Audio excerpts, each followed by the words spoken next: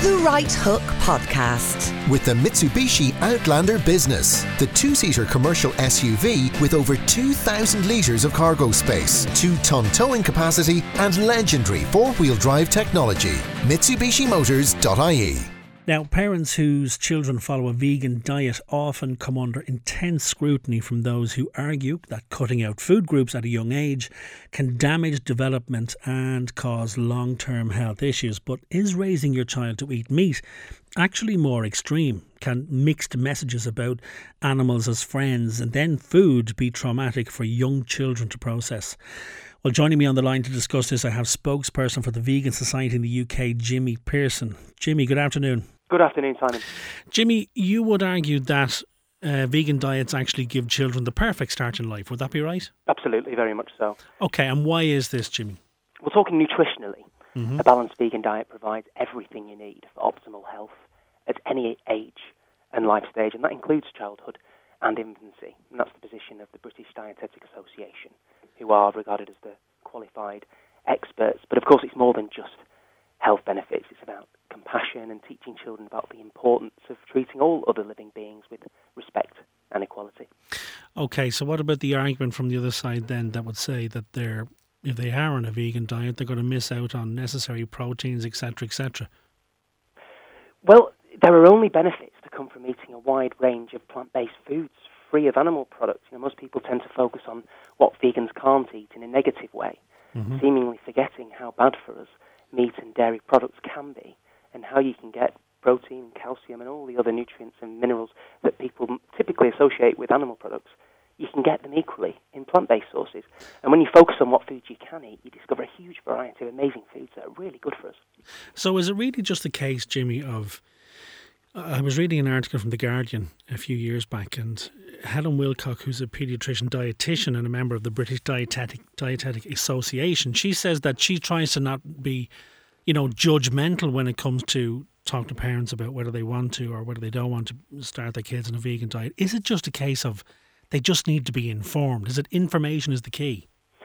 Absolutely. It's all about making an informed choice, actually. And this is a point that I'd really like to make, is that most parents wouldn't dream of telling their kids where meat comes from, how animals are killed, presumably because the truth is considered inappropriate for children. It's deemed too gory. But if the truth is too disturbing, surely we should stop funding it rather than to help it keep it hidden. So I think it's really important to children to understand where their food comes from, learn about nutrition, so that they make an informed choice that's based on facts and compassion and not just habit and long-standing practice, and because everyone else eats it. But one of the big issues, Jimmy, that they would argue against it is to say that a vegan diet, it isn't very energy dense. You have to eat a lot of food to get enough energy, but children typically don't eat a lot, so getting enough calories into them can be different. Well, yeah, that is something, and we can't deny that children have smaller stomachs than grown people, but the World Health Organization recommends that you breastfeed up to 2 years on top of starting to wean at 6 months. So that goes a long way to alleviating that. Also eating little and often. But actually, there is a misconception, certainly about products like, minerals like calcium, because people think they're just in dairy products. Yeah. But actually, they're in a whole array of plant-based sources, same kind of proportions, and actually have higher absorption levels.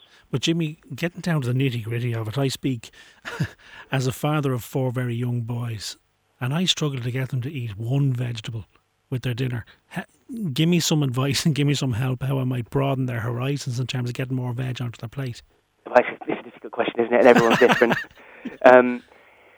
You could try getting them involved in the production of the food, which should hopefully pique their interest, and they've got an active role in it, to play a part in it, more likely to enjoy eating it. You could bung a load in smoothies with a few dates to sweeten it up, and then you can disguise and hide loads of healthy green leafy veg in smoothies. That's a really good way of doing it. But an easy way of getting calcium into the kids is give them a yogurt, isn't it? Calcium? Yeah. Well, calcium is in a whole load of different plant-based sources. Green leafy veg, almonds, tofu. But getting a child to try and eat a bit of tofu, Jimmy, takes a bit of wrangling, doesn't it? Well, it depends on the child, doesn't it? Yeah, true. My particular advice on getting calcium into children would be to get those things in a smoothie and have a delicious drink out of it. So what is it then on the flip side of the argument from the vegan side that some people say that eating meat can be traumatic for your child because, we're teaching kids to love animals and then we have to try and explain to them that they're actually food and we have to go and kill them. Is that the most traumatic thing about feeding meat to your kids? Well, certainly we teach children to love animals, to care for and protect them. They instinctively want to care for and protect animals as well. Mm-hmm. But at the same time, we're feeding them meat. And I think that sends a very confusing message when they're old enough to start asking where that meat comes from. But unfortunately, that's life, Jimmy. We have to teach them life lessons. Then that's, the world goes round. Animals are a food product. Well, they don't have to be. We're in a very fortunate position now to know that we can live happy, healthy, long lives without eating animal products. And giving children transparent information about where it comes from, it lets them give them an actual decision whether or not to eat those things. But what's happened so far is that children are typically conditioned to see meat as just food and to forget that it was part of a living, breathing animal. But if we give them that information, they can make a choice for themselves. There was an alarming case that I read about. Again, it was a case in Lewisham from a number of years back where a child was admitted to social services or because they thought the child might have rickets because the child was on a vegan diet. Now, the parents went at lengths to say that, well, we're not vegans because we eat fish. But, why did that raise such a flag? Why did that get to the point where social services were worried about the child because he wasn't getting what he needed? Yeah, well, vegan or otherwise, all parents should take care to ensure that the children gets all the right nutrition.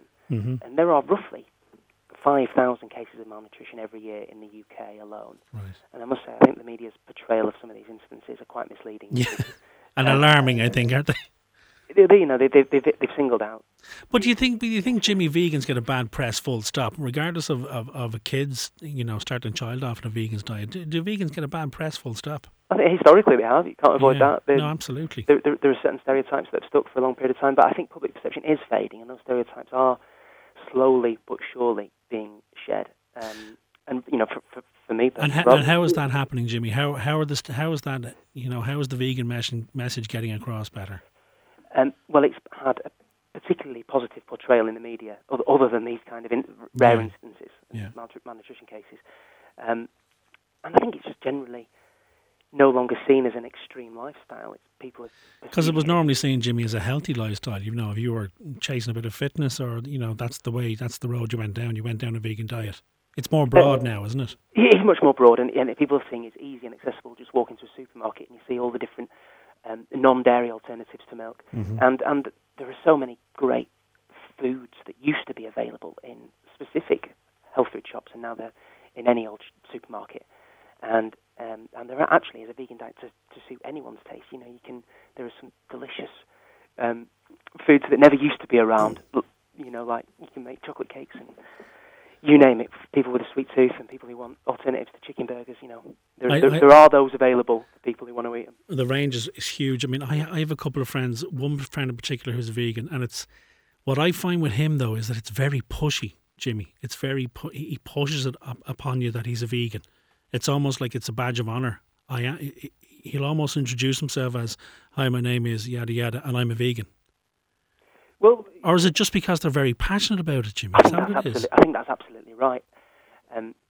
People who have gone vegan and care about it, they've seen information that they've changed their life quite significantly, and they want to pass on the great benefits, whether it be their own health or what their clear conscience about animals or what they're doing for the environment, and they want to pass that message on. But sometimes it riles people slightly the wrong way. So I think the best way to go about it is just to almost just lead by example and not push it too much. Exactly. In terms of talking about it, but it comes up in conversation all the time because it's a lifestyle choice. It's not just a diet. So, without putting you on the spot, Jimmy, so let's say we have two kids, between 6 and 10 years of age. Breakfast, lunch and dinner as a vegan, what would that consist of? Well, breakfast could be much the same, actually. You can have cereal with a plant-based milk, like almond milk or soy milk, most of which are fortified with vitamins like iron, calcium and B12. You can have toast with peanut butter and jam, porridge, smoothies like we were talking about earlier. And if you wanted a treat, you can have, not necessarily for children, but you could have a kind of full English fry-up type thing, but a vegan version of it. Yes, please. Now and again. Lunches, again, can follow the same kind of themes that you would non-vegans would have with sandwiches, wraps, soups, salads, that kind of thing. And evening meals can be whatever you want, whether it's curry, pizza, fajitas, veggie burgers, stews, casseroles, but vegan versions of them, which especially if you put an emphasis on getting everything you can, protein-wise, calcium and iron. Then I would also say that most international cuisine is largely vegan anyway. Indian, Thai, Mexican, those kind of cuisines are ideal for vegans. You're making me hungry now, Jimmy. I'm writing down now. I'm trying to choose what I'm going to have for my lunch. Why has it become so popular, Jimmy? What's the reason for the explosion from it? Is it like most things that it came from the States? And I've spent a lot of time in LA, and I've noticed that the amount of vegan restaurants that have popped up now, it's run of the mill over there. Why over this side of the pond has it become so popular? Is it a fitness thing? Is it a health thing? Well, partly. Historically, the main reason why people go vegan in the UK was animal rights, compassion for animals, not wanting to contribute to their pain and suffering. But more, and that's still the case, but more people are cottoning on to the health benefits. Mm-hmm. I'll just list a couple of other reasons. I talked about public perception, how it's easy and accessible now. I think most people associate veganism with health and fitness and well-being, when perhaps the opposite was true a few years ago. People are getting more savvy about the environmental impact of animal farming. There's lots of documentaries which have grown in prominence, vegan recipes online. But I think the big thing has been social media. I think the one thing that not riles people, Jimmy, but sparks a debate is like everything. It's when it comes to kids, because again, my friend, the vegan, I accept that and I say, look, that's your choice, it's your lifestyle choice, but it's when you're making the choice on behalf of somebody else. In other words, I'm going to start my kids off on a vegan diet. That's what sparks the debate, isn't it? Well, vegans choose lifestyle for many reasons. Compassion for animals, environment, I've talked about, desire to improve their health. And why wouldn't they want to share those benefits with the people most important to them? I think all parents make decisions on behalf of their children up until the point in which they're old enough. So I think raising them as vegan gives them a perfect opportunity to understand where their food comes from, and then they'll make an informed choice. And like I said before, a choice that's based on facts and compassion, but not on long-standing practice, just because everyone else does. As you say, the key is information, is it? I think absolutely it is, yeah. Listen, it's been a pleasure, Jimmy. That was Jimmy Pearson, spokesman for the Vegan Society in the UK. Thanks for joining us, Jimmy. Thank you very much. The Right Hook with the new Mitsubishi Outlander 7-seater automatic with sporty paddle shifters for super smooth gear changes at your fingertips. MitsubishiMotors.ie. As the housing crisis rages on, rent prices are at an all-time high. Affordable property is increasingly difficult to find, and new reports from the USI have shown 60% of renters are struggling to get deposits back from their landlords. Now, here to discuss some of these issues facing the students in the rental market, I have Annie Hoey, who is the president of the USI, here with me in the studio. Annie, how are you? Very good, thanks. And we have Dermot Hegarty, president of Griffith College, on the line. Dermot, how are you? Hi, Simon. So, Annie, let me start with you. The housing situation in Ireland as it stands it's a nightmare for everyone at the moment. But are students bearing the brunt of the bad situation? I think there's no secret that the housing issue is difficult for everyone in all the sectors, every sector. But students, I think, have a bit of a raw deal, I think, in terms of the fact that maybe they're only looking for leases for 9 months. Students are a slightly more transient group as well. They're in from September to May, and then they're off out again to the J1s and stuff like that. So understandably why people are like, well, look, I'm going to go with a young professional who might take a lease for 12 months.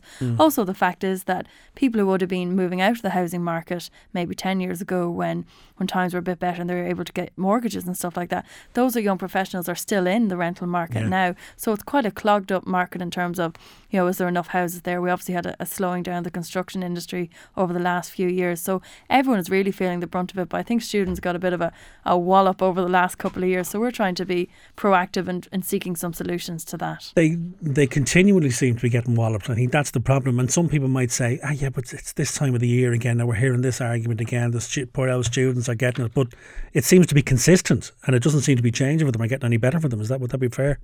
Yeah, well, it seems it's been going on for a couple of years now, and that's why we've put together, the Homes for Study campaign with lots of different partners and stuff like that to try and find some short-term solutions while the government work on, the student accommodation strategy and the more long-term solutions. And the only long-term solution is to build student accommodation. That is the long-term solution. It simply has to be built. And Dermot, if I can come to you, what kind of support, Dermot, do universities offer students that are struggling to find accommodation? What help is there for them? Well, I think it's sort of difficult in the sense that the market really is driving this, and the accommodation the universities would be getting for the students, apart from their own student accommodation, would have to be accessed in the marketplace. I agree with Annie. I think she's analysed it, very accurately there.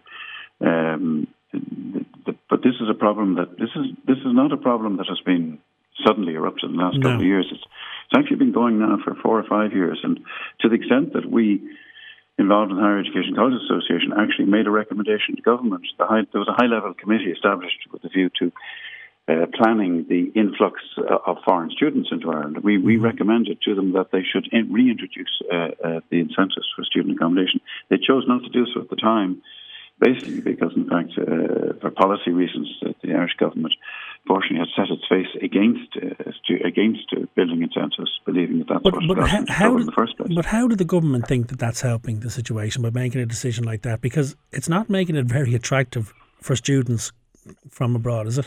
I mean, they're laying down probably about 20,000 to do a master's before they do anything. I mean, when you say you made that recommendation, Dermot, and they turned it down, did they give you a reason why? I believe they didn't. I believe the reason is because I think the tax incentives that had been offered the building industry were very much looked at askance by. I think at the time, bear in mind, we were still under the control of the Troika, and the Troika's view towards tax incentives was very negative. Unfortunately, the result is we had tax incentives when we didn't need them, and we wouldn't introduce them when we did. And the problem is that people are not looking ahead. They're not actually, they're not forecasting the shortages, and and we really have a serious accommodation shortage. Annie, I mean, as president of the USI, I would imagine that a good chunk of your time is taken up, particularly this time of the year, with people coming to you and saying, "I'm in trouble here. I can't find anywhere, and anywhere I can find, the prices are just exorbitant." How do you help them, Annie? Where do you point them? What help is there for them in terms of the USI? Well, we would work very, very closely with local students' unions. So nearly every student union in the country has the good old-fashioned Facebook group set up. God bless them. They have saved many of the students' bottom in terms of getting them into accommodation. People putting up, look, we found a great house. It's a 4-bed house. Is there anyone in the area who wants to move in with us? Those are very useful things. And obviously, then we've set up the Homes for Study campaign, and particularly focusing on digs. I think digs went a little bit out of vogue over the last couple of years. People are like, no, we won't go there. We'll go into houses or apartments or complexes, and we're just we've been working quite hard on getting people around to the idea actually digs are a very suitable and viable option for accommodation. We're particularly targeting it at first years, people whose CAO results will be coming out in a couple of weeks, and maybe postgrads as well, who just want somewhere a little bit quieter just to go home after a fairly heavy slog doing the postgraduate work. And very often digs can be nearer the campus accommodation than sometimes the recommended accommodation. So they can suit you better. Yeah, it's only down the road from it. You have your own living arrangements. Some people will end up in a digs where you get breakfast, lunch and dinner and the whole shebang, and a family, and you're like being back at Mammy's. Yeah, you're blessed from above. And then there's other places where you pass like ships in the night, but you work out your own arrangement with the person. What about, Annie, in terms of, and Dermot, I'll put the same question to you after we get a response from Annie, in terms of on-campus accommodation. Give us some idea in terms of the difference of price, or how easy is it to get on-campus accommodation? I mean, there's so little of it. Is it easy to get it? What are the price differences between that and even finding digs, maybe? I think on-campus accommodation has become a bit of a golden chalice now in terms of it's quite often held for international students or for first years, and then you kind of piece your way in. Then who are the lucky few? I mean, we have heard reports of really astonishing waiting lists for on-campus accommodation, where students are finding themselves all around the country, down in the hundreds and 900th on a waiting list, which is an alarming place to be sitting. So yeah, I mean we do actually hear that, don't we, Annie? And maybe I'll put this to you, Dermot. It's not a Dublin-centric problem. This is countrywide, isn't it? Well, yeah, it's more accentuated in Dublin, I think, because of the cost of accommodation, the alternative, the cost in the marketplace is that much higher in Dublin. But the shortage of student accommodation on campus is countrywide. Yeah. But, and are you finding, Dermot, that in terms of you're prepping now for another year? Are you finding that there are more? You're being approached more by students to say, "Look, we need help. Can you help us?" Is it becoming more and more of a problem visibly for you every year? We in fact probably we find that for our own students, we've got sufficient accommodation, and we actually take in students from other colleges. But that's really just a function of our planning many years ago. I think that as regards, I think Annie's right. I think in the long term, it's a long-term solution. There really has to be more accommodation coming on stream. That will come. It'll come, but a short-term concern, Dermot, for you and for Annie, for all of us as a society, is that this could actually put people off going to college. Yeah, absolutely. I mean, that's an alarming problem for society in general. Absolutely, I agree. And I think that, the idea, I think digs are a good idea. One thing we introduced a few years ago was a proposal whereby students could get free tuition in the college if they actually put up a foreign student. Mm. And the idea was that the foreign student, becomes part of the household. The Irish student hopefully will actually develop a relationship with that student, and you start thinking in terms of a much wider global perspective. You see, there are solutions, Dermot, and you're having to come up with these yourselves. You know what I mean? What's striking me is that there seems to be no help. I mean, another statistic that frightened me looking here is this thing about not getting deposits back. 60% of students can't get deposits back. Explain that to me. Well, it's 60% of respondents were having difficulty with deposits now. I think if there were 60% of people not getting deposits back, we'd be battering down doors out in the streets. You'd be on the streets. You'd hear all about it. It's difficulty. So difficulty can range all the way from can't get the deposit back to there's being a delay in the deposit coming back, or there's a mysterious cleaning charge appears at the end of it. Yeah. But this 6%, this is from people who very often are not registered with the RTB, and this is a group of unscrupulous landlords who are actively targeting students because they're an easier group. Students are a transient group who tend to move a little bit quicker, and they might leave in May and need to get going on J1s, and they don't have time to chase up or the money to go chase up to get deposits back. And these unscrupulous landlords know this. So they're a group of landlords who, I don't know if they're in cahoots, but they're a group that are really giving very decent landlords a very bad name. Joe, I've always had great experiences with landlords, really positive landlords, but then I hear about these horror stories about people who can't get their deposits back. And Joe, I happen to have been very lucky that my landlords were all registered with the RTB and were decent people who wanted to just conduct business in a timely manner. But it's not always the same. So it is part of the solution that you is to try and encourage more people to register with the RTB, or to use people who are registered through the RTB. Tell me about the RTB and what you'd like to see happen. Well, it's an obligation. You're supposed to be registered with the RTB. But of course, what we're finding, particularly with students who are perhaps what one would consider a slightly more vulnerable group, maybe panicking, frantically looking for accommodation. They don't really perhaps think, look, could I have your reference number there for the RTB? Would you mind giving me that? And do you know what I mean? And this is how these things happen. But is it that relationship? Is it the tenant-landlord relationship? I mean, are you afraid to rock the boat in case they say another £100 a month? Well, yeah, but that's they up the rent. Students are going with cash in hand to house viewings to hand over the cash and then turn. And we obviously hear all of these terrible horror stories, and there are horror stories that are in the minority, but of course gather media attention. But they frighten people, and they frighten parents at home. Are my children, are they going to be okay when they go to college? And what we're saying is, just be very cautious. Don't hand over money until you've viewed the property. sign a lease or sign a contract, take photos beforehand and transfer money electronically so that there's at least a paper trail behind you, get receipts, make sure if there's any damages or anything like that, drop an email to the landlord, send a text message, whatever it is, keep a paper trail of all the things that are happening throughout the year. So when it comes to the end of the year, when you're looking for your deposit back, you can be like, look, well, I told you that the kettle broke and I told you the window fell out and you never came in and did anything about it. So you have a record of what's going on, and it's for the benefit of both the landlords and the tenants. We want to see positive relationships between tenants and landlords. The last thing you want, first of all, the landlord is a headache with the student, causing there being a problem. But the student doesn't want to be a pain. Yeah, the students very often just want to go, get on with it and not be worrying about things. We have far more things to be worrying about as students. We've fees coming out of our ears, we've costs spiralling rents, we've food, everything is already exploding around us. We don't need to be worrying about whether we're going to get the deposit back at the end. That's on top of and it. Dermot, it puts a huge strain on the people who we haven't mentioned yet, Mammy and Daddy. You know what I mean? If parents are behind it and trying to help you fund it, and parents must be... Typically, when you think of a deposit as a month's rent, it's a fair bit of money. The other thing I would say is that, and this is where Mummy and Daddy might take heed, in some cases I think that the students may actually not, I suppose because they're committed during the summer, and they may not be pursuing the option with the PRTB. I do think that they are very supportive. And if you raise the issue with PRTB about your not receiving your deposit, it won't just lie there. So I think what's happening maybe is that there maybe people are not aware of that it is an option.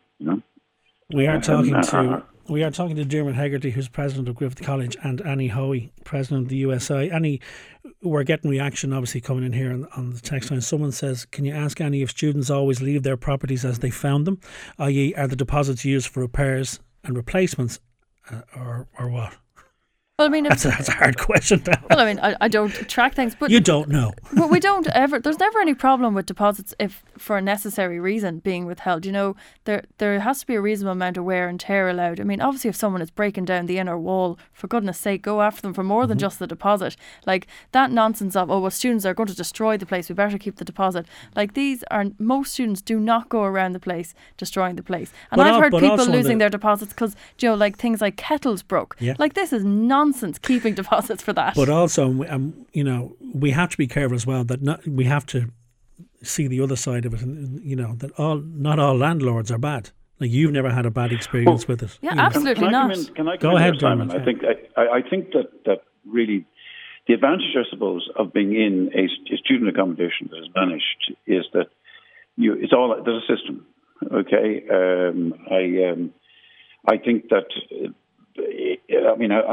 I've just in the case of our student accommodation signing for about 420 checks for refunds of deposits, and they weren't all the full deposits. Our deposit is actually €300. I would say maybe 10% of the checks were €300. The rest of them varied right down maybe to €5 because of that. But I would say that in fairness, in a managed system, the students respect it, and you don't tend to have a huge deduction for damage done. We don't experience that. In terms of the accommodation on the campus at Griffith College, Dermot, give us an idea of what it consists of. How many students can you accommodate on campus? We have 664 beds. Okay, and what's the process in terms of getting a student on-campus accommodation with you? Well, apply now. I would think that, given the market we're in, the student accommodation is sold very, very early. We had previous year we had people actually paying rent to get onto a waiting list. That's frightening, isn't it? Annie, in terms of we don't see the culture here in terms of student loans, as we do in the US. They're not as big, Is that creeping in, or are kids putting themselves in more and more debt now just to get a couple of months' rent up? Yeah, well, the DIT cost of life survey shows that it costs about €11,000 to live away from home to go to college for a year, and that was from 2 years ago. So that's even if you look at the difference between that and what you get in a grant, which is about €3,000, like. you need to get the money from somewhere, and families need to put up that money. And there's not like there's, I think 70% of students now work part-time jobs to put themselves through college. I mean, the people are scrambling all around the place to get the money together. Or else we hear these very sad stories of people who simply can't afford to live in the accommodation near where they're studying, so they're travelling. We'd one student who was travelling from Galway over to Dublin, and staying in a hostel 3 nights a week last year, because that's just what they had to do. And they were so determined to get themselves an education so as to better themselves, to better their family in the future. Like, people are really putting themselves out there so as to be able to access education. And the accommodation is just one of the hoops that they really have to, blazing hoops that they have to jump through. The reaction continues here. One texter says that I lived in Belgium for many years. For most renters, minimum lease period is 3 years. 3 months deposit up front, held in joint landlord-tenant account. Properties inspected by an independent evaluator before and after residency, who can release deposit. It seemed crazy to me at first, but it works much better than the system here. In terms of the solution, and I'll put this to both of you, maybe I'll start with you, Dermot. What is the solution? I mean, you already spoke earlier on about, you put a plan to the government and they said no. What's the next step for you? Well, the solution in terms of the shortage of accommodation or the question of deposits? I mean, deposits. Well, the shortage of accommodation. In terms of shortage of accommodation, it really is just more has got to come on stream. Planning's got to become quicker, and incentives need to be introduced. In my view, they're long overdue. And but is there a push on it, Dermot? That's what I'm saying. There doesn't seem to be an awful lot of push towards it. I mean, I know it's coming from you guys and coming from Annie, but are the public getting behind it? Is there a, are we fighting for it? No, I don't think so. I mean, we're coming out of a period when, in fact, people were putting down, are putting our recession down to the fact that we built too much property in the wrong places in earlier years. But now, because of the lack of incentives 3 years ago, we are short student accommodation. Annie, same question. Where do we start? What's the solution? Well, I suppose that obviously we've put forward the short-term solution, which is getting students into digs accommodation, so homes.usi.ie, getting students into those and getting landlords into the idea that they can let out a room if they have them. And then the medium to long-term solution is exactly what Dermot said. It is about building. And I think the government have committed to formulating a student housing strategy specifically around student accommodation. We'll certainly be pushing very hard from our end to make sure that the student has a strong voice in that the student state remains the centre of that, because they're obviously the key stakeholders. They're the ones who are going to be living there. So we'd certainly be pushing for that strategy to be formulated as soon as possible in the next couple of months, and we'll be working closely with them. But ultimately it's about building accommodation and getting that built as quickly as possible. And in terms of deposits, we've partnered with Deposify. It's a deposit management group. There's similar schemes.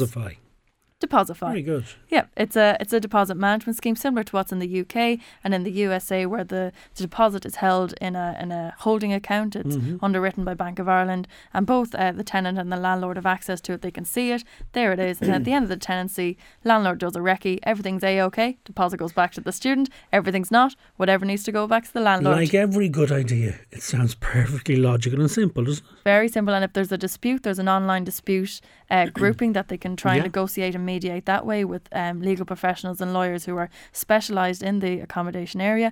And then if that can't be resolved that way, you can take it offline and go to a further dispute resolution.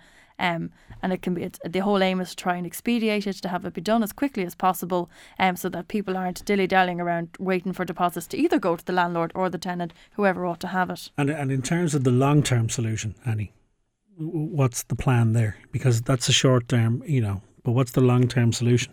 Is it literally just more rooms?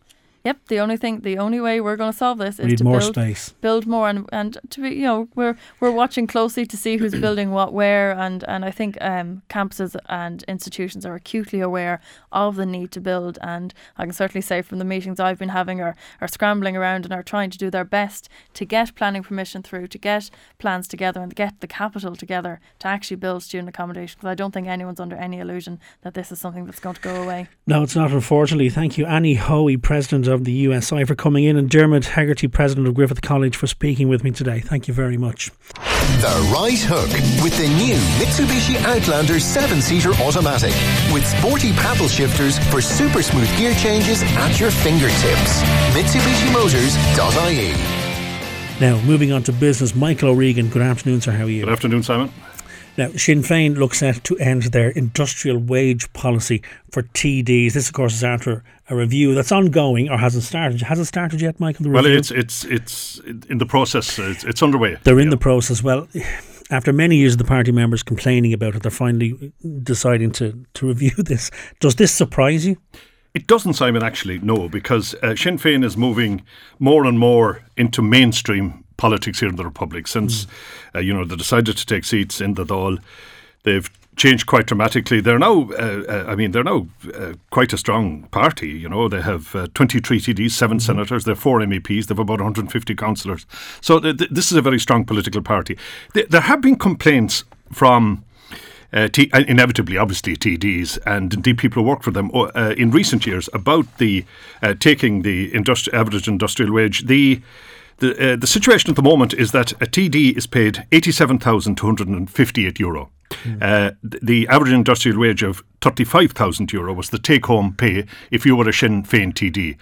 Some of them have been complaining they can't live on that. Now, I have to say, Simon, that claim that they were taking home the €35,000 industrial wage pay packet was looked on with a certain scepticism by other political parties. But this was something that is the drum they banged precisely, all the way but Sinn through. Féin insists this is what's happening. Yeah. And any decision to reverse that and give them full pay, so to speak, it'll be taken eventually by the Ard Comhairle. I said the Ard Comhairle will take a decision to pay them the full salary. Part of their problem is, of course, hiring people. Now, by the way, the state never benefited from this. The money went to employing people, in constituency offices or indeed and that's in the a fair Dáil, point to make. So the state didn't benefit. Yeah. It went to the party effectively. But I suspect that the Ard Comhairle, when it gets this finalised report, will decide that they'll be paid the full salary. Were they struggling to attract people to the party, Michael? Is that what it was? Because people were going to say, well, I'm not working for that wage, given the amount of work I'm going to have to do. Yeah, they were doing very well in terms of membership. Yeah. A lot of very young people, young people joining the party. A lot of young people elected in the local elections, the council elections, the last local elections. But of course, if you want to start employing backroom people, which you need, any particularly a party the size of Sinn Féin, looking down the road towards government, modernising, then you need to pay them the going rate, as it were. And one Sinn Féin, were they all on 35 grand as well? Well, again, Simon, the party insists they were. Speak to Fianna Fáil and Fine Gael, they might be a lot more cynical than you or I would ever be. We're not cynical, Michael, at all. Is it hypocritical of them now to change this, or what are the reasons they might change this? I don't think so at all, actually. And now they will be looking, of course, at the left-wing parties who they're in competition for votes with, and they will be criticised perhaps. I don't think so. I mean, I think that, look, if this is the going rate for a TD, pay him or her the going rate. If they want to spend some of their money in offices around the country, in constituency offices, employing people, let them do that. But certainly in a modern democracy, people should be paid whatever the going rate is, and move on from there. I mean, having read the story, when you read the headline, Sinn Féin U-turn on domestic wage, it paints a different picture of actually what the story is, doesn't it? Really, because as you say, it was of no detriment to the state what they paid them. Yeah, absolutely, didn't make a blind bit of difference. The taxpayer doesn't gain a cent. The party, the money the TD wasn't paid, goes to the party, not back to the state. But take us back to why was this? Why was the industrial wage policy there in the first place? Was it just we're in touch with the working man? Yes. If you're going to work for it, we're going to work for it. That's it. That's precisely it. We're in touch with the working person. Sinn Féin would have quite a strong base in working class, housing estates. Yeah. Yes, indeed. And if you look back historically, Simon, go back to the Workers' Party, we'll say.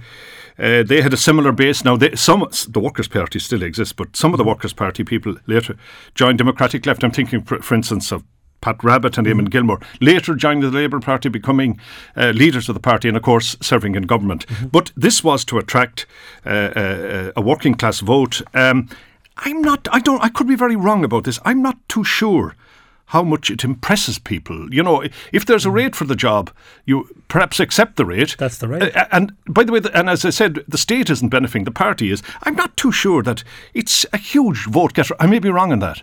Someone's just texted in here. Is the 35 grand before or after tax? The 35 grand would be before tax. Yeah. Before tax? Yeah. Okay. Yeah. Does it affect Gerry Adams' presidency in terms of, is this just another glimpse into a modern Sinn Féin future that ultimately will be without Gerry Adams?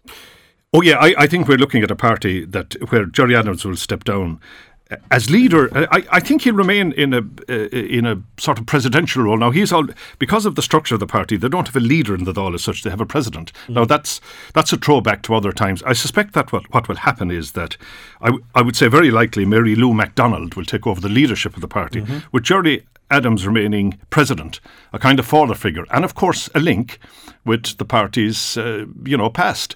Whereas Mary Lou MacDonald, South Dublin, of a new generation, flirted one time, by the way, Simon, with Fianna Fáil, but that might have broadened her education, and that she will take over the leadership in the Dáil, and that the party will move more centre ground, while also, of course, having to retain its core working class base. Now, in terms of the structure of this, in terms of this, they're looking at reviewing it. Where is it at the moment? Have they started the review? How long will the review take, and when will we hear what they're going to do at the end of it? I think we will hear. I would say we'll hear in the autumn. I would say this will go before the Ard Comhairle in the autumn. And I suspect, I don't know this, I've been talking to some people in Sinn Féin, they think the Ard Comhairle will have a situation where you're paid in full as a TD. I suspect that it'll be done by the autumn. So what are they going to do then in terms of like that difference of 40-50 grand, that they were using to fund their network of workers? Where's that money going to come from then? That's a very good question. But if you look at election campaigns, one of the things Sinn Féin is not short of, certainly, anecdotally, if you look at the election camp, they're not short of funding. No. They have constituency offices around the country. They have a very, very good organisation. It's a very healthy organisation in terms of a political party, isn't it? Precisely. And a lot of young people in there, a lot of very all on message, by the way, so far. But, movements like that, they tend to get a kind of, I won't say a blind loyalty, but a strong loyalty. That too in time will change. They'll become like the others, Simon. You'll have them here in the studio. They might even be fighting among themselves. Oh, God forbid. In terms of the 35 grand, do they claim expenses, by the way? Is that... they would claim, they would be entitled to expenses, yes, they would claim, but I mean, these would be expenses available to every TD, not travelling expenses and allowances like that. According to the Irish Times, a Sinn Féin source said that this policy shift is, it's necessary to move towards a more modern party. Yeah. But they seem to have their finger on the pulse as it is. They seem to be... in terms of the other political parties, they seem to be the modern party. Would that be fair to say? Yeah, but I think the point Sarah Barden was making there in the Irish Times was that while they are an effective organisation, they do have to modernise more. They have to move more centre ground for a start. They are ready, not quite ready yet, but they will eventually have to participate in government, in a coalition government, because to become relevant, you can't become a party of opposition opposing everything forever. You lose credibility with the people. There's also maybe, the opinion polls might suggest, that there's some, that they just might have peaked in their present mould, as it were. And really? And they might have to modernise more, move more centre ground, new leader, perhaps modify their economic policies a bit to gain that centre ground vote, which you do need to gain. The challenge for them, of course, they're looking at the Paul Murphys and others who are, they're in competition for the same vote. They have to bring that traditional vote with them as well, and that's quite a challenge.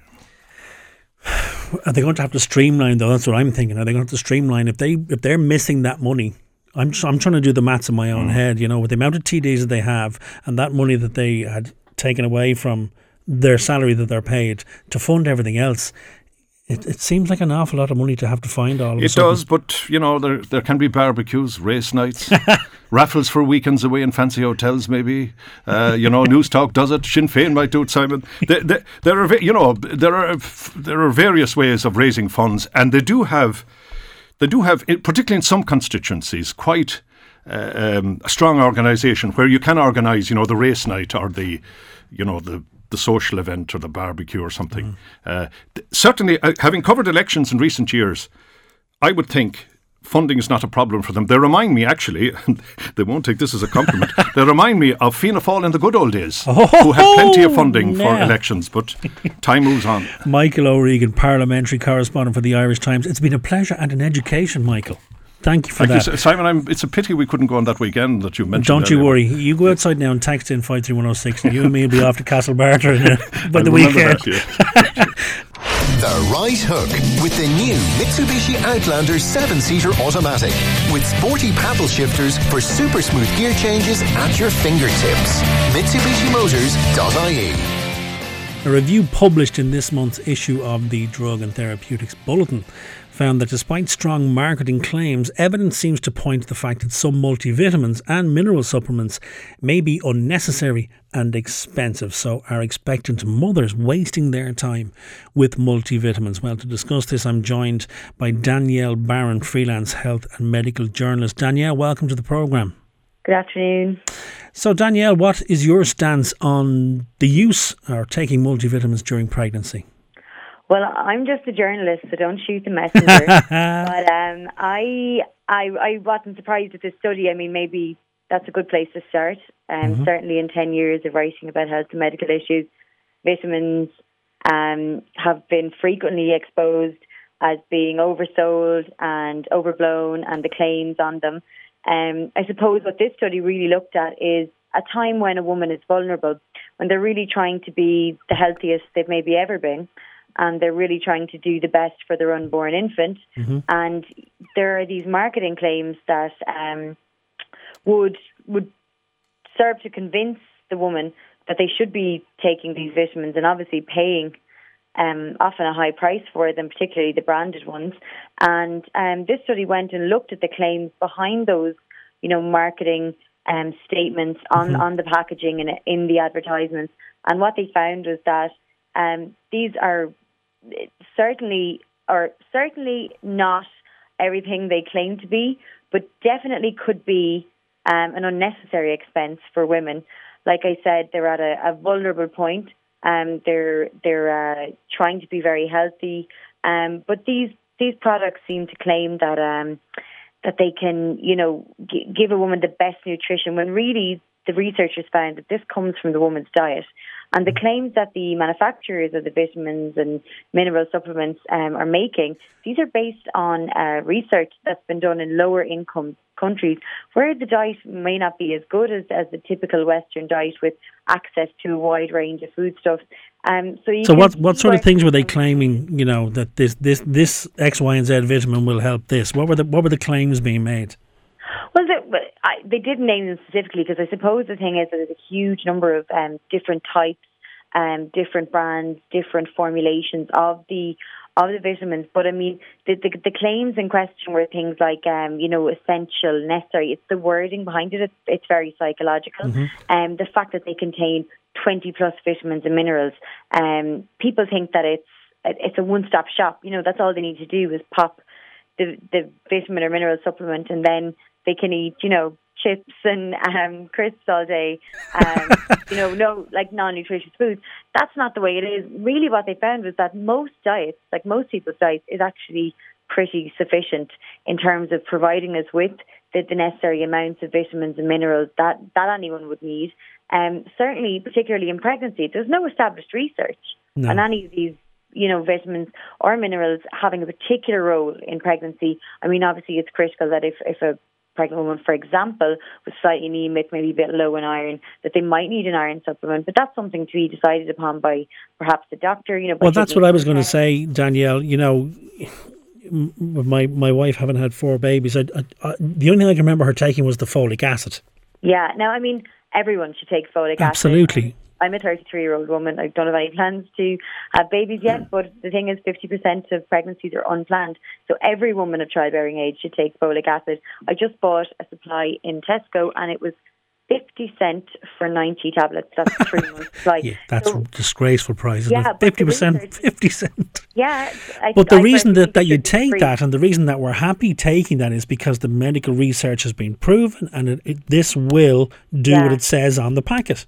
Yeah, that's what this research found, that the only mineral that was found to have a scientific evidence backing it up was the folic acid. We know that Ireland has a particularly high incidence of neural tube defects such as spina bifida, and that's why women should take folic acid for 3 months before they plan on conceiving, and up to, or maybe 4 months, and then up to 3 months of pregnancy. But I take it, it's really good for hair, if anyone's listening. It's really good for making your hair quite thick and shiny. I have to say, mine from on that since I started taking folic acid. A lot cheaper than a bottle of conditioner too, isn't it? Well, it's practically free. It should be free, and there is a lot of talk about fortifying foods with folic acid, that should be done. But really, what this research found was that some of the vitamin supplements were costing upwards of £15 a month. It was a UK study. So you can imagine 50 cents for 3 months of folic acid versus £15 a month, when really you should probably, and what we all should do, pregnant women included, should be eating more veg, more natural foods, a wide range of vegetables, a colourful plate. We all know what we have to do. They can sell all the supplements in the world, all the diets in the world. We really all know what we should do. But Danielle, if you're pregnant or thinking about starting a family, is there somewhere, would you recommend a point for us to go to look up? I'm thinking, if I heard about this vitamin, let me have a look. Where do we start? Well, the thing is, people would be swayed by the claims on these products. And that's not to say that some people might need, they might have a magnesium deficiency, they might have an iron deficiency, but that's only something that really a doctor could diagnose. So what I would say is that, the HSE has great information on their website. There's plenty of, I know that there's a wide range of websites with forums for other expectant mothers. But I mean, this is where my job comes in as a health journalist, to look at the research and then communicate it. And good quality journalism will look at studies like this and say, well, look, this is what they found. Whereas marketing claims are something that have a completely different job to do. And I suppose what I would say is that women should speak to their doctor, should look online at reputable websites such as those from the HSE and those recommended by the HSE. But, stay away from the claims, because who really knows better than your doctor? Exactly. Have a conversation with the GP. Danielle Barron, freelance health and medical journalist. Thank you for joining us this afternoon. The Right Hook with the new Mitsubishi Outlander 7-seater automatic with sporty paddle shifters for super smooth gear changes at your fingertips. MitsubishiMotors.ie. We're into my realm now. We're going to talk about a film. Splash. Remember Splash, the iconic 80s film starring Tom Hanks and Daryl Hannah, about a mermaid gaining legs for a short period of time and falling in love. How do you pitch that movie and get it financed? But anyway, we'll discuss that. It's being remade with Channing Tatum in the role of the mermaid coming ashore. Yes, that's right. Do not adjust your set. Channing Tatum will be playing the merman. This has sparked debate, of course, whether this is empowering for women or to their detriment that the mermaid is now a merman. And in light of this, there have been a string of movies recently which have made similar changes to gender with varying degrees of success. Most notable of these was, of course, the recent Ghostbusters remake starring Kristen Wiig, Melissa McCarthy, Leslie Jones and Kate McKinnon. But alongside this, which I discovered today, and I don't know how I feel about this, a new Ocean's 11 series which will star Sandra Bullock and an all-female cast. What the what? And Tilda Swinton cast as what was an old Tibetan man in the new Doctor Strange film by Marvel. Right, now joining us to discuss this trend, which has been picking up speed, is Stephen Benedict, film lecturer in Dublin Business School. Good afternoon, welcome to the programme. Hi Simon, good to see you again. It's been a while, hasn't it? Too long. We were reminiscing during the ad break. We were indeed. 10 years. Oh God, it sounds like gross going blank. 10 years, man, 10 years. And it's younger looking we're getting. Oh, it's great, isn't it? Well, as we said, it's the life of temperance sobriety that we've chosen, Stephen. Is this much ado about nothing? This, yeah, I think so. Or is it just they're just putting a bow around this product again, selling it again? Well, I think it's better than a straight remake. I mean, we've seen straight remakes far too often, and they never really measure up. Very, very rarely do they measure up to the original. And I think what's happening here is that they're taking a very popular movie from the 80s, as you said. I think Lowell Gance and Babaloo Mandel, brilliant names for writers. You couldn't make names. Lowell Gance and Babaloo Mandel. Wow. Yeah, even just their names would get you the pitch. They sound like a Eurovision act. They pitched it to Brian Grazer, who is the producer partner of Ron Howard. And he went, yes, absolutely. Just 2 or 3 lines, they said. Really? A Mermaid in Manhattan. And he said, I see it. Great movie. And, they went on to write, I think, Parenthood for Ron Howard again. Brilliant Really, film. really, really good writers, So where did the idea of the remake come? Well, I think they're just looking around and they're saying, they obviously want to, don't like the word rehash, but reimagine films that were successful in the 70s and 80s. And you said Ocean's 11 there. That was, if we honestly look at the one from 61, Louis Milestone directing with Frank Sinatra, it wasn't that good. Soderbergh's version with George Clooney was great fun.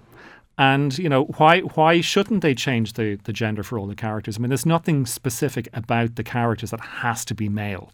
And I think if we look at other movies where they have changed the gender, it's really, really surprising. It's very, very liberating when you reimagine a character and you say, oh, well, why can't that be a woman? And the most famous one, I think, is actually the movie that actually started it off, was Alien. Yeah. Yeah, Dan O'Bannon and Ron Schussel had written that script specifically not declaring the gender of any of the characters. They said it's unisex.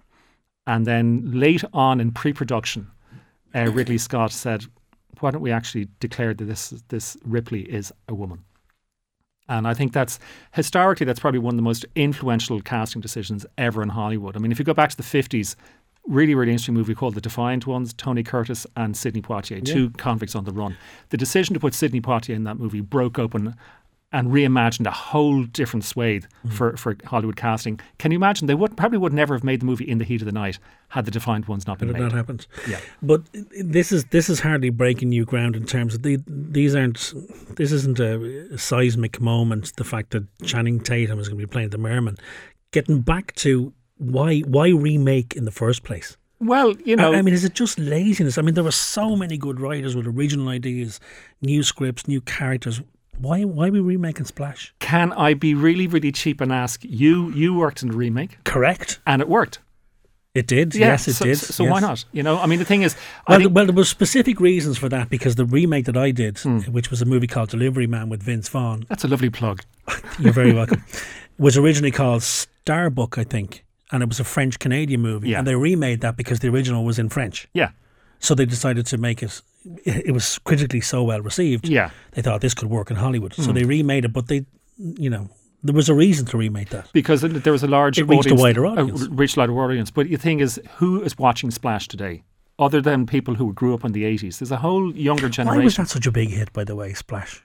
I think 2 reasons. Well, it was a great premise. And there was a lot of charm to it. Ron Howard, I think, is a director who's greatly underrated. He's a very, very good storyteller. And he makes movies that travel a fine line in terms of tone. And although, was it John Candy? Wasn't he? Didn't he play his brother? He did, yeah. And he has he's the character who keeps on looking up girls' dresses when he was a little kid, and he's interested in Playboy magazine, and all of a sudden he starts quoting Swedish from some sort of porn movie that he'd seen. But the tone of it, even as a 14-year-old kid, I didn't think it was, there weren't things that I wasn't getting in the film, and it was tread that fine line and tone, and Ron Howard does that really, really, really well. And I think the character of Tom Hanks is really, really good. I thought the premise was fantastic, and Daryl Hannah was really, really well cast. And I think what they're doing here by putting Channing Tatum in it is they're changing the point of view. Because when I was a 14-year-old boy, Daryl Hannah was the most beautiful thing I'd ever seen on screen. Mm-hmm. And if you're a woman, or even a guy looking at Channing Tatum and go, my God, look at that, that's a merman. You see? And they also... And what a merman. Yeah, and the thing is, I don't know who they're going to cast the Tom Hanks role. But again, it just changes the perspective. And I think that's what's really, really good about this realignment we're seeing is you're looking at characters that say, well, it's got to be a man. They say, no, it actually doesn't. Yeah, but then you think of things like, as we touched on earlier on, Ocean's 11, you said, well, it doesn't really make any difference if they're men or women. Really, it doesn't. A text in here was talking about one of my favourite movies of all time, Glengarry Glen Ross. Yeah. There's an all-female version of that as a stage show. Yeah. Have you seen that? No, I haven't. It doesn't work. I can see why it wouldn't. But you don't think that affects the likes of Ocean's 11? No. I mean, the thing is, the characters that David Mamet wrote about was a specifically male environment. I mean, that's testosterone fueled. And I think if you introduce estrogen to it, it adds a different mix. Whether it works or not is a different matter. Is it something that's done more often on stage? Because there's a female version of The Odd Couple as well.